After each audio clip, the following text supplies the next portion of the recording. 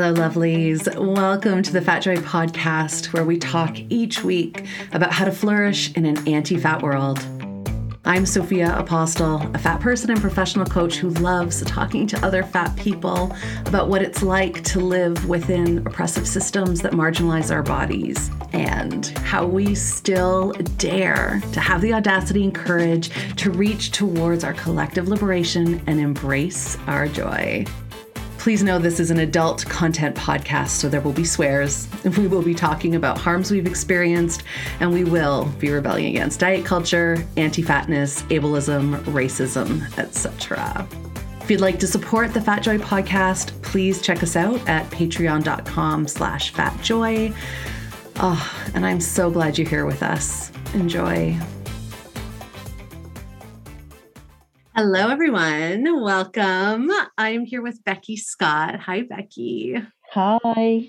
I'm so excited to talk to you. I was just telling Becky that right before getting on this call, I was watching one of her YouTube dance videos, and I was like doing my arms and doing the gallop arms, and it was totally got me so jazzed up for this call. So I'm super thrilled. So Becky, why don't you start by telling us a little bit about who you are? So my name is Becky Scott. I am a plus size fitness instructor, and I run classes called Misfits Workout that are dance-based exercise classes for people who don't feel at home in the gym. So I've been teaching classes I qualified 3 years ago this month. I've been working as a fitness instructor part-time since then. Amazing. And I love the name Misfits. Is it like there's a couple of plays on words there? How did you find that? Absolutely. Well, that's exactly it. It's kind of the idea that it's for people who are like, I've always thought of myself as being a bit of a misfit, not quite fitting in, but being quite happy in my own little group with the people who I care about. And that's sort of where it came from, really. People that don't really feel like they fit in with the kind of gym bunny kind of style, but still want to move their bodies, a kind of sort of a mixture of all kinds of people, and misfits just seemed like the right word. It just fitted. It totally does. I love it. And so I love to start by asking guests how they feel and what their relationship is to the word fat, because I find it's often been an evolution for people still. I will say I'm very much looking forward to it. Maybe your kids are the generation where people are like, yeah, I'm like, it's okay. There doesn't need to be a whole decades long transformation of acceptance of the word fat, and we just like get there. But I think we're not there yet. So yeah, I mean, I would agree. I don't think we're all there yet. No. So I have really kind of gotten used to using the word fat to describe my own body over the last kind of probably 10 years or so. Like before that, I was one of those people that was like, oh, I'm fat, as a negative kind of thing, and all of the connotations that went with it. Whereas I've started to reclaim it because I saw other people reclaiming it, and I thought that is a sensible thing to do. But I think perhaps I've kind of now got to a point where I've swung a little bit too far, that I forget that not everyone is where I am. Right? And so like I'll be at events talking about being fat, and I had one recently that wasn't a plus size body positive kind of crowd. It was for inspiring business women. Oh, yes. And I kind of forgot my audience, and I was using the word fat, and one of the delegates could ask questions and that kind of thing, and one of them was like, can I just interrupt you, like I just want you to know you don't have to keep calling yourself fat, like you're not fat, like. And I was like, well, I am actually, and it's fine, like, and it was weird out of context because I'm so used to speaking to people that are in the circles where that's okay and accepted. However, like, I live in the real world most of the time and understand that not everybody is au fait with that kind of language. So I use fat to describe my own body, and I would use fat to describe the bodies of people that I know would be happy to be described in that way. Whereas when I am advertising my classes, I tend to refer to plus size bodies when I'm talking about anybody's body other than my own, because I feel like people would be unlikely to kind of get it. Not everybody is already on their body positive journey when they come to my classes. It's a safe space for people that are still very much in their kind of intentional weight loss phase, or in their, you know, you don't have to be like a card carrying body positive, fat positive, you know, placard carrier in order to feel the benefits of this movement. Like, it's for everybody. And so, yeah, I tried, if I'm talking about somebody else, I still use the kind of words that are seen to be more palatable by society. But when I'm talking about my own body, I try and make sure that I use the word fat in order to try and help break that stigma and let other people feel more comfortable with it. But it takes a long time, and there's still a long way to go. Right. Yeah. It's so interesting. I've thought about that too. It's almost like I need permission to call someone else's body fat. Like, they have to give me permission to make sure like that they're okay with it, even though I use the word fat, like fat, like obsessively all the time. And I love that you do use it, because you said that's kind of one of the things that jumpstarted your own journey, was seeing other people use that phrase. Right. Yeah. Absolutely. Was it hard? Like, was it hard? Like, I still kind of remember the early days where I'd be like testing it out, like fat, like, you know, like I would almost be in conversation. Like, do you remember some of those early moments? Well, I think like there was kind of, I can't pinpoint a specific thing, but I can remember like the idea of people calling me fat and being ashamed of that. And then one day at some point, somebody called me fat. In fact, they shouted it at me out of the car window. Oh. And rather than like feeling ashamed of it, I just did like a little bow. Yes. And I thought, that's it. Like, it no longer like flushes my cheeks and makes me feel like I'm going to cry. It now makes me think like that I want to like give them a hand signal or something I feel like I'm no longer defined by what they think of me. Do you know what I mean? So I can't think of when that happened. It wasn't an overnight thing, and probably it's not like you get to a point and then it doesn't affect you anymore. There would be days now where if that incident had happened, it would still be really upsetting for me. So it's not like a switch. Yeah. But on those galvanized days when you feel like your best self, it wouldn't matter what people were saying. It would just like, they're just words, aren't they? Right. I love that. Yeah. It's like the shame response lessons. Yeah, absolutely. I love that. Yeah. I grew up, my exposure with this was my sister and brother would call me fat cow. And like, they probably don't even remember. And, you know, they were kids and excuse, blah, blah, blah. But, you know, it stuck with me. It was like such a hard word. And it was such a big deal to be able to get to the point where it didn't take me out. It didn't activate me. It didn't send me to a shame spiral. And in my case, a binge eating episode, you know? So that's great. And now, sorry, go ahead. I was just going to say, often like I've found from people who have used those words towards me that are people that I know and care about, they have made an assumption that those words didn't hurt me before I was ready for them to not hurt me, if that makes sense. Because I've had a similar interaction where a joke was made by a family member who genuinely didn't think that those sorts of things bothered me and was really surprised by my reaction. And some days it doesn't. So I think often it doesn't come from a place. It comes from, they think that you're in on the joke and they don't realise that actually there's a lot of other stuff. But like, I guess that also is part of the nuance, isn't it? That's the complicated bit, because we are still saying like fat in a positive way is fine, but fat when I'm the butt of the joke is never okay. So it's sort of, it's complicated. It is complicated. Yeah. And so important. That's why I like to ask this question, because I just feel like we all have such interesting relationships to that word. And I think if they're dynamic, like you said, there's still times where that word really just like twitches my neck the wrong way. And I go, I don't know if I can handle this word in this way. Do you know where I mostly feel it is in medical situations? That's where. Yeah, absolutely. Yeah.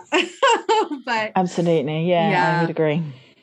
I'm also really curious about the term fat joy, which of course is what this podcast is called. But when you think about fat joy as a concept. And one of the ways that I've thought about it, one of the reasons why I wanted to just have conversations with other fat people doing wonderful things in the world, AKA just even living in this world gets to count as a wonderful thing in this world, is that idea of how do we find joy when we are constantly marginalized and harmed and traumatized, and like the very, furniture itself is often feeling weaponized against us. And the weekend I went to a couple of new restaurants. And I was like, oh no, I can't.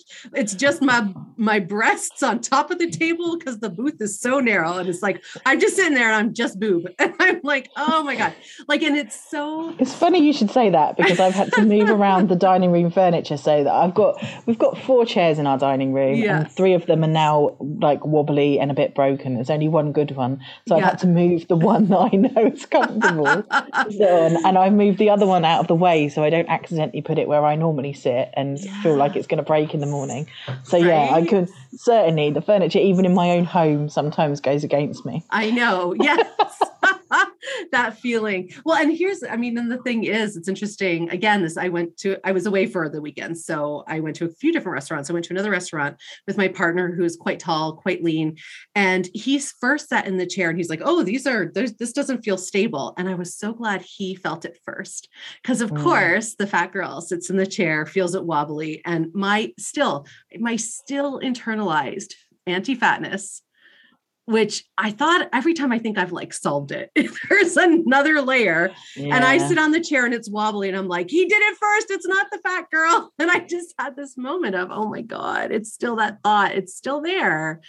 Yeah. So with all of that, like how do we connect to joy? How do we still feel fat joy? And I feel like this is part of, I'm leading into like what you do in the world, because I think you do this a lot with your work, but let's start there. What is fat joy for you? The thing that came to me was like, my first thought was about not getting your validation externally, like from people around you, finding that validation from within. So, which does like segue really nicely into talking about how, for me, the thing that brings me joy and makes me feel the most at home in my body is dancing, and not necessarily dancing like I used to do like ballet and, traditional dancing. I've done street dance, those kinds of things. So dancing as a performance, but actually it's not that I've discovered it's not that's important to me. It's literally just dancing. Like I get as much joy from dancing around my kitchen,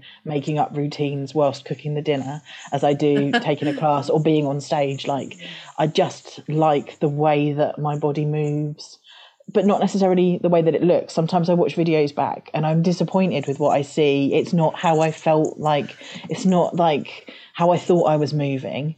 Yeah. So I don't look at the videos. I don't look in the mirror necessarily. And then I just get to feel that joyful feeling and not the kind of the extra, because that doesn't matter, does it? It doesn't matter. And other people say, oh, I love watching you dancing. And I think that's enough. Other people enjoy watching me dancing. I enjoy dancing. Why put myself through the bit that I know will make me feel less about that? And it's not about sort of hiding away from that, but focusing less on that, focusing on the bit that feels good and less on the bit that makes you feel less good, is what has helped me. And I think I spent quite a lot of time looking for the criticism, looking for the negativity, assuming that people were laughing at me, and I do that less. So if I hear somebody laughing, or if I hear a comment under someone's breath, I now assume that they're talking about somebody else, rather than it might be about me, but I will never know. I'm not going to tap them on the shoulder and ask. So it doesn't matter. Right. So I think they're the things, like worry less about what other people are thinking and doing, and think about more about what I'm thinking and doing and how that affects how I feel. I mean, I'm speaking from a place of privilege. Like I appreciate that may not necessarily be, that's easier said than done for in many ways. But that in a kind of, for me, that's it. Looking about what will bring me joy within myself. And for me, that's dancing, journaling, cuddling my kids, watching a comedy show, spending time with my husband. Like, those are the things that bring me joy inside my body, rather than worrying about what people are thinking that's happening outside. Oh, I love that so much. Yes. Yes. So you have always loved dance, and then you decided to become an entrepreneur and do something with it. So how did that happen? I mean, it makes it sound like it was always destined to be, but that was very much not the case. Like, I used to dance until I was about, I think, maybe about 14, I reckon. It was around the point that my friends that I was dancing with, we did ballet, and it was around the time that the class were going on point. You know, like, you know, the ridiculous pointy shoes. And I can't remember if it was me or if it was my dance teacher or where the decision was made.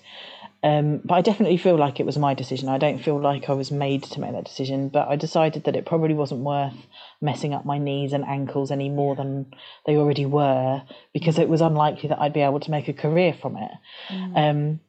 And at that point in the 90s, that was probably very true. So I gave up ballet, but I didn't just give up ballet, I gave it all up. Gave up tap, modern, and stopped dancing completely, because that's what you do, isn't it, when you're a teenager? If I can't have it all, I won't have any of it. Yep. I don't know if it's a British phrase, but we say you cut off your nose to spite your face. Do you know what I mean? Yes. So I gave it up completely, and then my relationship with moving my body was very much focused on kind of exercise for health and fitness, and you know, and not about being creative or enjoying moving your body. PE at school I hated, always hated it, and that pretty much continued. And I didn't really get into kind of like Zumba and those kinds of things until much later. I'd sort of dabbled with going back to doing adult tap dancing for a little while when I was in my 20s, but really just kind of stuff that I felt safe to me. I didn't put myself in any kind of risky situations. Right. Like, you weren't going to the gyms and like dealing with bro culture and stuff. Like, how did... I mean, I tried. I joined gyms and went, this is horrible, several times. Yes. So I tried to, I tried to do all of that, but always it didn't really feel like I belonged. Yeah. But then when I found, I say when I found Zumba, it's like I discovered it. I mean, it was everywhere. But I had friends who were going to Zumba classes that were sort of like trying to encourage me to go along. And I was really sort of like worried about not being able to keep up, that I wouldn't be able to do the moves and all of that kind of thing. Yeah. And so I made excuses and then didn't go. But we went on a holiday to somewhere that was away from the local area, and there was a Zumba class available there. So I went on my own. So I knew there would be no one there that I knew. Yeah. And I was able to give it a try without anybody around. And I just loved it. Absolutely loved it. And so then when I came back, I felt confident that I would be able to do the class without looking silly. Yeah. And started going to a class then. And that was kind of like the last time that I started something new, really, started my fitness regime again. And then slowly over time, my kind of sort of ethos around exercise changed, because I was still, when I started that time, it was still with the view to change the way that my body looked. Yeah. But over the time that I was kind of increasing my confidence in exercise, I also found out about body positivity, fat liberation, and all of those kinds of things. Followed a whole bunch of plus size bloggers, found clothes that fit my body, all of those kinds of things. So it sort of was like a really big sort of change in viewpoint, really, over a few years. I also had my children, which I think has quite a huge impact on how you view the world, and you don't want them to repeat the things that you found challenging. You want to try and save them from some of those. And my relationship with food and my relationship with my body was something I really didn't want to pass on to them. I wanted to find a way to sort of break that cycle. And so, lots of things all kind of happened at once. So once I'd started to enjoy exercise, without the idea that it would change my body, and like enjoying exercise as a plus size person, that seemed like a rare thing that didn't seem to be happening everywhere. Mm-hmm.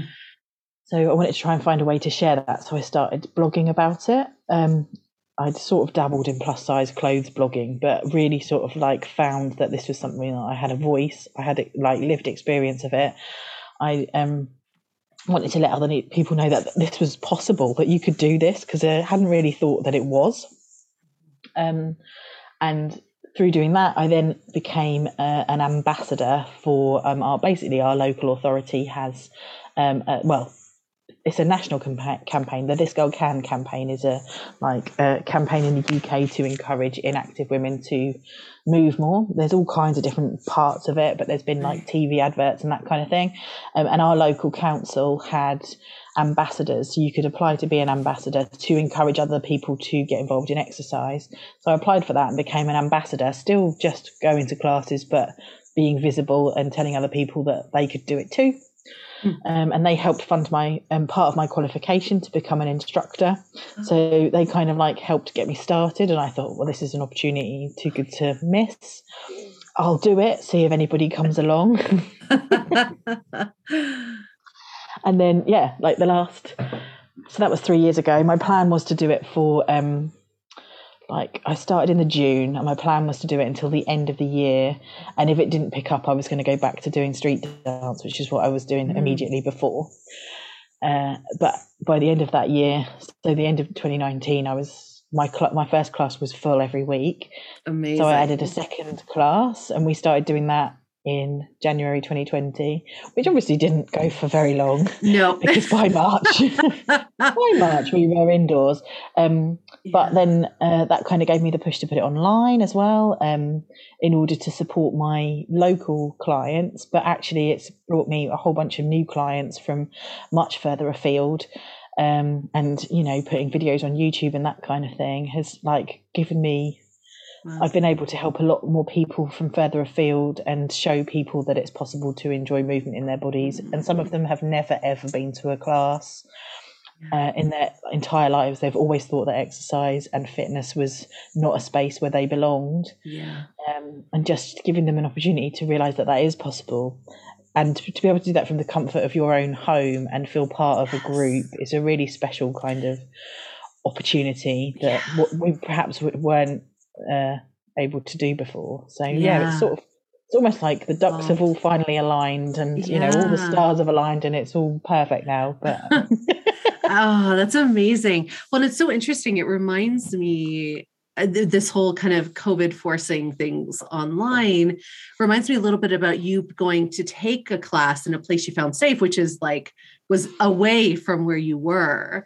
And I think that's so true for so many people who have complicated relationships with movement, where you just kind of want to just try it, and being able to do that at home with the video off.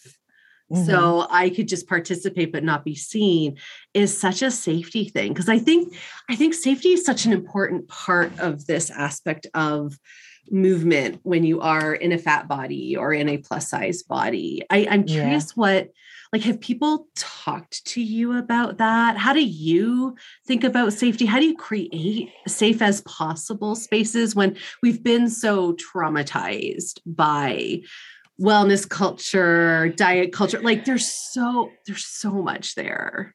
Yeah, there is so much there. It's those little microaggressions that we experience in fitness spaces. Well, in fact, all spaces. I don't know why I'm limiting it to fitness spaces. But my clients do talk about it.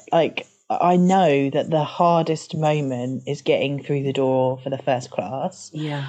That was my biggest mountain, and a lot of my clients have told me that that's the same thing. They talk about the fact that the hour before they were talking themselves out of it. I have a lot of people that I know that if they miss that class, that's going to be the hardest thing. And I try to message them and encourage them and all of those sorts of things. And sometimes it can take a long time. So they'll book a class, they'll be all excited that they found this amazing thing that they're going to do. But then when it actually comes down to it, it can be quite hard to do. Oh, I do that all the time. I chicken out all the time and then have to. Yeah. But what the online has offered, and I've had a few where I've got some that have been coming to my classes for, well, the whole of lockdown, that I've never seen them on video. They've only ever been a name, and we'll talk to them by email often. I don't know what their voices sound like, but they're still there and part of the community. But also I've had some that were interested in coming to classes face to face, sort of chickened out, didn't feel like it was an opportunity that they were able to, take up at that time. But then over lockdown, when it was online, started trying the class from home and have now joined us in the hall. Oh, amazing. So, and what this one particular client that I'm thinking of, what she liked was that she already knew the routines when she walked in the room. Oh, she knew what to expect. Yeah. She knew what the steps were. She knew what she couldn't do. She knew, and that element of it, knowing exactly how the class is going to be, because you've seen it. In fact, you've seen the hall from your home, because I do the same class. Yeah. I do it in the hall with people and online at the same time. So she knew exactly what to expect. The only bit she didn't know was the drive to the venue and how to get into the venue. But everything else she'd done. Yeah. And knowing that what I would be like, how I would be, how I would look, all of those kinds of things contributed to being able to get her from not being able to come to a class to being there. Yeah. And there's lots of examples like that of people that have come to classes because they either knew me personally, knew of me from what other people have said. And part of that comes from, well, I guess from our own sort of anti-fat bias, that the assumption that I wouldn't be judging them because of the way my body looked, but also that I would have an understanding of what it's like to be in a bigger body. And that is true. Like, I know I can recommend where to get good sports bras from for bigger sizes. I understand that my belly will clap when I do a star jump, and can preempt that for anybody else in the room who may get a belly clap. Like those kinds of things, if you are with a regular sized instructor who doesn't have parts that wobble and clap on their own, is much harder for them to be able to, they can, what ends up happening is it feels like they're sympathizing rather than empathizing. Like, oh yeah. And I think that is the difference. And that's not, I've had some fabulous instructors who have been incredibly supportive in all different shapes and size bodies. In fact, some of the my most recent instructor before I became an instructor is a very, very petite, small bodied woman, and is my biggest cheerleader. She's really encouraging. But when we were, like, for example, looking for costumes for shows and that kind of thing, there was a sort of assumption that if you could get it in Primark, that we'd all be able to get it. Right. Do you have Primark in We the US? don't. No. Is that like a department store? Yeah, kind of like a cheap, you'd be able to get like T-shirts for like very little money, like kind of pocket money prices, but they only stock up to like at most a size 20, 22 UK. So that's what, like an 18, 20 in the US. Yeah. So at a size 28 or US 26, like, unless it's really stretchy, it's not going to fit. So I would end up having to buy stuff from a plus size men's section in order to have, what for them was like a £10 black hoodie. Mine would be like a 30 quid one, because it's the only black hoodie I could get in my size. Yes. Yeah. And so it's that kind of, and when you try to explain, but I can't get those things cheaply, it seems like you're just like having a whinge. Right. Like, there's not a lot of understanding. No, because you just assume if like a black hoodie, you think we should all be able to get hold of a black hoodie. I mean, we should all be able to get hold of a black hoodie like that. But that's like thin privilege, right? To have never had to worry about something like that before. And your work trousers rip and you need to nip into town and buy some. Like, there's no shops I could go to. Nope. No. Yeah. I used to travel for business, and my biggest nightmare was like, if anything happened to my suitcase or the outfits I was wearing, I wouldn't be able to go to my meetings because I would not be able to find clothes. I mean, it was I would always have a bra in my hand luggage. Yes. Oh my God. I've had bras break like mid-conference and my girls need to be supported. They are not like braless boobs. I know, right? Like not for business, right? Not for business. Oh my gosh. It's so interesting because you're reminding me I used to be quite athletic. I grew up quite athletic. I was a swimmer. I was always in a bigger body, but, and as I got older, my body got bigger, mostly who knows why, but I was still very much on the intentional weight loss train for years. And of course, then I would lose and gain and my body just got bigger and bigger. Yeah. And I can relate to that. Yeah. Right. And I love movement. I love feeling strong in my body. And every time, more as an adult, let's say the last 15 years, I've gone to different classes. It's like, oh God, like the instructors don't know what to do with my body. Like I've had people stand me up and look at me and be like, all right. And like, they're looking at me going, okay, so for you, and this is in front of a whole class. So for you, Sophia, I think, and then they'll pause, maybe like try. And I'm sitting there going, oh my gosh, like it makes me really frustrated because it doesn't feel like there is training around how to deal with bigger bodies. It doesn't feel like there's any kind of accommodation that instructors are taught. It ends up having me feel, and I imagine others may relate to this, even more othered, even more marginalized. So of course I don't want to go to any further spaces, right? So that's why I was so captivated by what you've created, is this space where people can, there's already an implicit trust because you live in a fat body. I already trust that you are going to know how to help me with my fat body and help me find movements that work for me. And it's a totally different feeling. Yeah, absolutely. Well, one of the things that we try to do is make sure, I say we, it's me, I try to do, always in the brand, right? It is like we all start with the sort of basic movement. So it's usually steps. And it's usually just the feet, like no arm movements to begin with. So it's something that every able-bodied person in the class will be able to do. I do chair-based exercises as well, but I do less of them at the moment because I've only just recently qualified for that. Cool. If we're assuming that most of the participants can stand for the majority of the class. So we start with the feet movement, and it will be something that can be stepped out. There might be an option that you could then sort of add a kick or a jump or something, but you'd be able to do it without that. And kind of building things up slowly, and then adding the arms in as an option rather than a requirement. Either do your own arms or add these arms if you want to, and building up like that with the idea that you can also do your own thing means that there's a kind of freedom there to be able to make mistakes and like do something slightly different. And sometimes people do things in the opposite direction or add a slightly different arm movement or and being given that kind of invitation that that's okay, rather than what you usually get at the beginning of a class, which is just do what you can. And if you need to modify it. And you think, well, that's sort of your job, mate. Like, you tell me. Right? You tell me how to modify. Absolutely. I love that. That's your job, mate. Exactly. That's what I'm paying you for. Yeah. But you're right about the qualifications. Like, the qualifications do not, in my experience in the UK, for sure, do not go far enough to include how to work with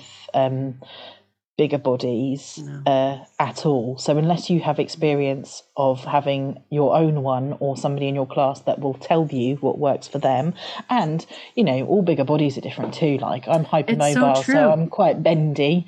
Other people who come to my class are less bendy. Some people's bellies get in the way for certain moves, others don't. But an awareness of that comes from being in a bigger body as well, I think. So, well, and even injuries, you added injuries to that, there's so much variety there. Yeah. I'm curious. I'm really just imagining this space and, do you find sometimes I'm just so curious, do people come have some experience with movement that feels so different from anything that they've had before. They connect into a place of joy. And I could just imagine like weeping and just being like, oh, thank the goddess that I have found something I can do in a not judgmental space. Like, I guess I'm wondering, like, is there a component of what you do that often might feel like a bit of like counseling or coaching, because people are coming with so much so much really, we're going to use the word trauma because it is trauma, so much oppressive anti-fatness, fat phobia trauma, and movement has been often used as a tool to harm fat people, right? So then what happens, and I notice this in myself because I'm very just rebellious by nature. So when movement was used, almost weaponized, then now I'm like, well, fuck that. I don't want to do the movement, and then I'm like, no, but hang on. Then they're still winning because now I'm like, it's a real mind. It really messes with people's minds. I expect people to be curious and to be like questioning what I'm saying. Like, I don't expect people to believe me because, like, I mean, any one of us that has been to any kind of exercise class that promised a change in our bodies has been lied to, probably multiple times, has probably been to a class where they've been shouted at or like shamed, supposedly for our own good, because that's going to help. Think The Biggest Loser kind of style workout. The worst. Like, we've been through that. So of course, as the next thing on the market, people should be questioning whether or not this is right for them, and whether or not I'm just another person that's here to sell them something. And in fact, I quite like it when people are sort of a little bit unsure. What I like is when I look up in a class and I can see the kind of really relaxed look on their face, either a kind of like curious sort of frown where they're trying to get their head around the moves, but not masking something, like a genuine, like, what kind of face, or like a genuine smile, like when you can see them, or like when they get just a little bit sassy, particularly if they've not been coming for very long and they've been quite reserved.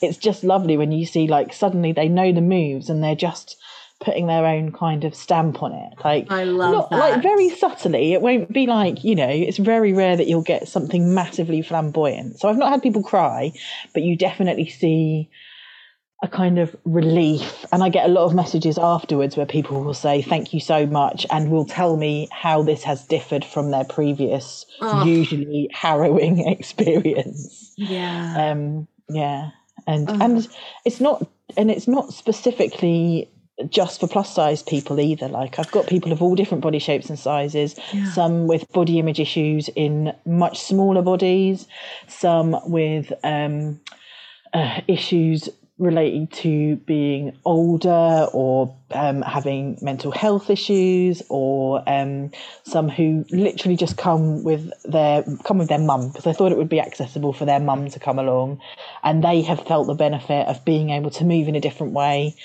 that has given them something that they weren't expecting. So it has been a real kind of much broader appeal than I had originally thought. That's wonderful. But everyone's welcome, and it's been a great opportunity to meet a real variety of people. And it's always interesting when I get a new query. So I had somebody that messaged that was like, is there much jumping? And you kind of assume that's somebody who's got not very good knees or low levels of fitness, but actually it was the idea that they had a weak bladder. So they were... Oh, right. Didn't want to pee themselves. Of course. So it hadn't really crossed my mind. And I was like, yeah, no, you'll be fine. You literally can do the entire class without jumping. Like, there are jumping options available if you fancy them. And I do sometimes say, like, oh, why don't you, if you've been coming for a while, why don't you just pop in 1-star jump? You can do it when you're facing the back. No one will be looking. And those kinds of things. And that's always nice when you then spot those little things, when people are just sort of testing the water with the idea. A little challenge for themselves. Yeah, exactly. Like, you don't have to do all of them, but if you just fancy it, pop one in there somewhere along the line. And those kinds of little things make it sort of kind of playful, but not in a competitive way. Like nobody's counting how many star jumps anyone's doing, or if people are doing half jacks rather than full star jumps. Like nobody cares, as long as we're all moving, getting a little bit sweaty usually, because that's sort of like the reason most people feel that they should be moving. As long as we get that and we leave with a smile on our face, like that's all you need, really. That's perfect. Oh, I love it so much. Becky, I'm super curious, like what is, and this might be not related to the work that you do. I'm just going to ask and keep it pretty open. Like, what do you feel is the most challenging thing that you face right now? Well, so where do I start now?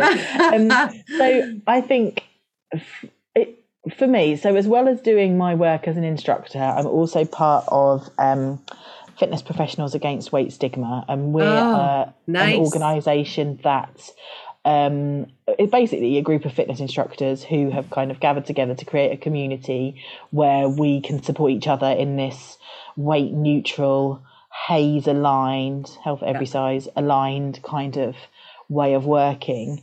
Some of us are plus size, not everybody is. And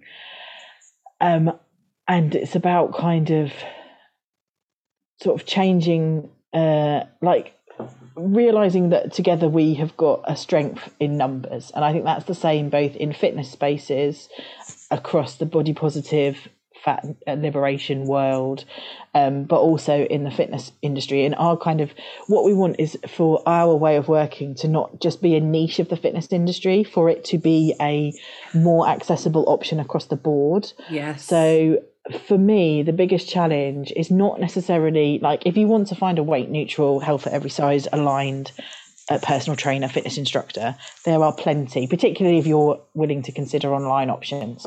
Like there's loads of options around there. But what is lacking is that you can't necessarily go to your local community gym or leisure centre fitness space and say, I don't want to talk about weight loss, and for that to be understood and not argued respected. With. Yeah. And that's the bit that needs to change. So it's almost like a kind of, it should be part of the qualifications is what it should be. But in the meantime, we're working on kind of like introduction to weight stigma style training. And there's also Louise Green is working on size inclusive training. I love her. I've done boxing classes with her. She's fantastic. She is fabulous. Yeah. So there are training options that are there, and her course is both for people that are already working in a weight neutral way, but also fitness professionals who might want to unlock that part of the market that they're currently turning away and not even knowing why that's right. A thing. So the work that Louise is doing, the work that we're doing, there are other organisations doing similar things, but I feel like that is the biggest thing. So it's not about my impact on my local community necessarily, which is like, I'm not devaluing the work that I'm doing for the people that I work with, but that offer, that availability of service should not be a niche product to find. It should be available to everybody. So you go to a fitness professional, if you want to do the weight loss stuff, like, and they want to sell you that, that's great, that's fine, that's up to you, that's your business. But if you go to a fitness professional and ask to not discuss weight or to have weight related goals, that should be respected and should not be mentioned again. Yeah. And that shouldn't be too much to ask. So no, I feel but like you're finding it is. I feel that's a huge thing, but it should be fairly simple to solve. And I hadn't really thought that would be part of my job when I first started out training as a fitness instructor. But when you kind of have a little bit of a voice and people do pay attention and you can get in front of people where there is an opportunity to have an influence, it would be like a missed opportunity and unethical to not like make the most of that opportunity. So yeah, that's the biggest thing for me. It's about like, it's great that we've got this kind of growing, community and growing options, but we need the baseline to include these options for everybody. Yeah, absolutely. Yeah. Well, it's so interesting to think about. You're right. That should be a really simple thing to do, but the problem is it's requiring a systemic level change of thought you know, and it's so hard for people when they're so embedded in diet culture. So I'm so glad there are people out there doing that work and it is happening though. Like good. It is happening. I think it's going to be very slow, but and I think the problem is that with every step we take, diet culture kind of co-opts the language and sort of tries to use it to sell its own products. Yeah. But people are becoming more wise to the alternatives. Yeah. And I think, like we were saying earlier, the idea that it may not be the next generation, but, you know, we've learned a lot from what our parents knew and their parents before them. So things are changing and people are becoming wise to it. So hopefully things will change eventually. I know. I just think about how much, like you said as well, like how much your thought process changed in, you know, I don't know, maybe a decade. And I certainly experienced the same. So that it can be done and there is a lot of hope. So I'm so glad to hear that you're doing that work. Yeah. And it's not a switch. It's something that takes time and you have to invest in reading the books, listening to the podcasts. Yeah. Following the people. Yeah. And you won't necessarily agree. Yeah. You won't necessarily agree with every part of it at all times, but there will be elements that, you know, add to your experience rather than taking away from it. And I feel like that's one of the things, like when you think about things like intuitive eating and all of those kinds of ideas, it's not about taking things away, it's about what can you add in to make things feel more, you know, textured in life, what will give you, and it's the joy element again, isn't it? What can I add, and then that the other things will slip away rather than the other way around. And I think you almost need that at a systemic level, not just as individuals, right? Well, I guess it starts with us though. It really starts that at the individual level, and then we influence up.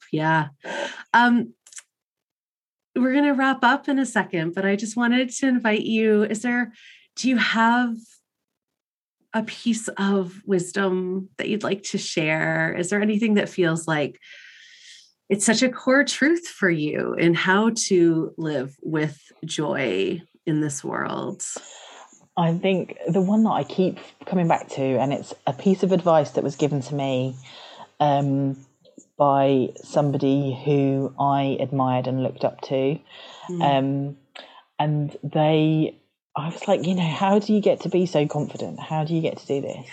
And what they told me was, you fake it till you make it. Now, I know that is like an old adage, but I honestly think you have to practice these skills. And if you hold your head up and try the thing that you think you aren't confident in doing, every time you do it, you chip away at that kind of negative self-talk, and it becomes easier each time. And like we were talking about podcasts, you know, like, or teaching exercise classes, all of those things were scary and daunting and felt impossible at one point. And now I can do both of those things almost with my eyes closed. I mean, I won't, because I might trip up, but like with practice it becomes easier, and I can you know, like if you tell yourself that you're capable of doing these things, it becomes easier. For me, some of that is journaling. It's remembering the things that I'm grateful for, the things that I've done that I'm proud of. And when you look back at that list, you think about those things rather than if I wrote a list of all of the times I've been annoyed with myself. Like, you know, you can that can be going there in the brain. But it would be fake it till you make it. And it's not about being disingenuous. It's about practicing being the person that you want to be, and it will that will start to feel like it fits more the more that you practice it.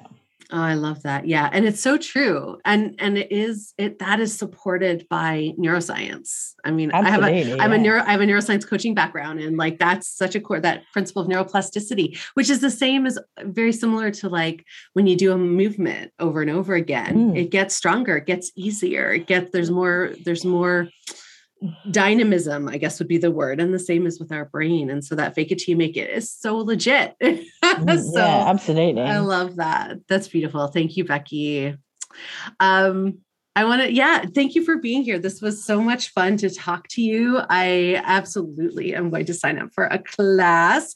And I would love to, I'm in Canada, so I can't be in person, but it'd be neat. I love the idea of doing a class where some of us are online, a bunch of you are in your studio, and we get to all feel that sense of community and joy. So there's recordings as well. So you can sign up and not be at the live class, and then you'll be sent a recording afterwards. Oh, perfect. And we do sometimes talk to the people in the future that will be watching it later. That's amazing. We don't wait for a reply, obviously, but so, I love that. So it is possible. But thank you so much, Sophia, for having me. It's been a real pleasure. I think we probably could have talked for hours. Right? But I know. I was thinking the same thing. I was like, so many other things to talk about. Maybe a second one, maybe a part 2. Thank you, Becky. Before we go, I'd like to read a poem because poetry can reach our hearts in a different way. Poems can have us feel in a different way. And that's what this podcast is about, expanding our hearts, deepening our empathy, and inviting in joy. So each week, you get a new poem. Today's poem is called Bonfire Opera, and it's by Danusha Lamaris. In those days, there was a woman in our circle who was known not only for her beauty, but for taking off all her clothes and singing opera.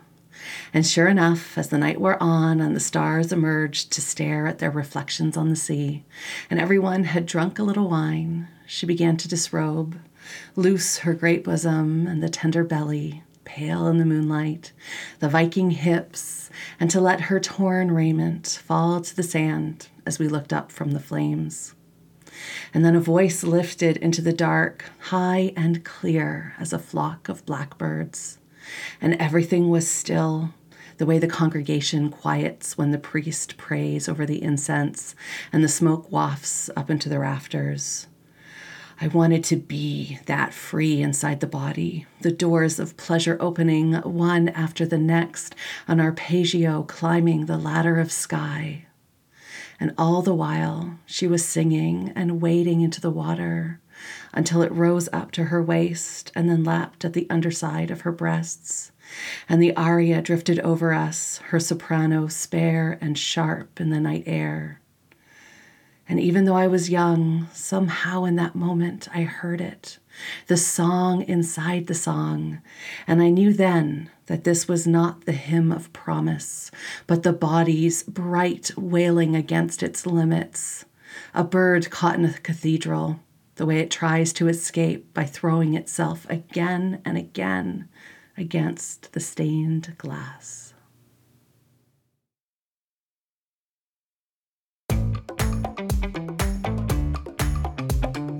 Thank you for joining me today. My hope is that you're feeling a little less alone and a little more seen. So until the next episode, you can find me on Instagram at fatjoy.life, on the website at www.fatjoy.life, and on Patreon at patreon.com/fatjoy. Please don't forget to check out the show notes for how you can connect with my amazing guest and for the links to the poem. All right, lovely. I am sending you off with my wishes for an abundantly fat joy day. Talk again soon.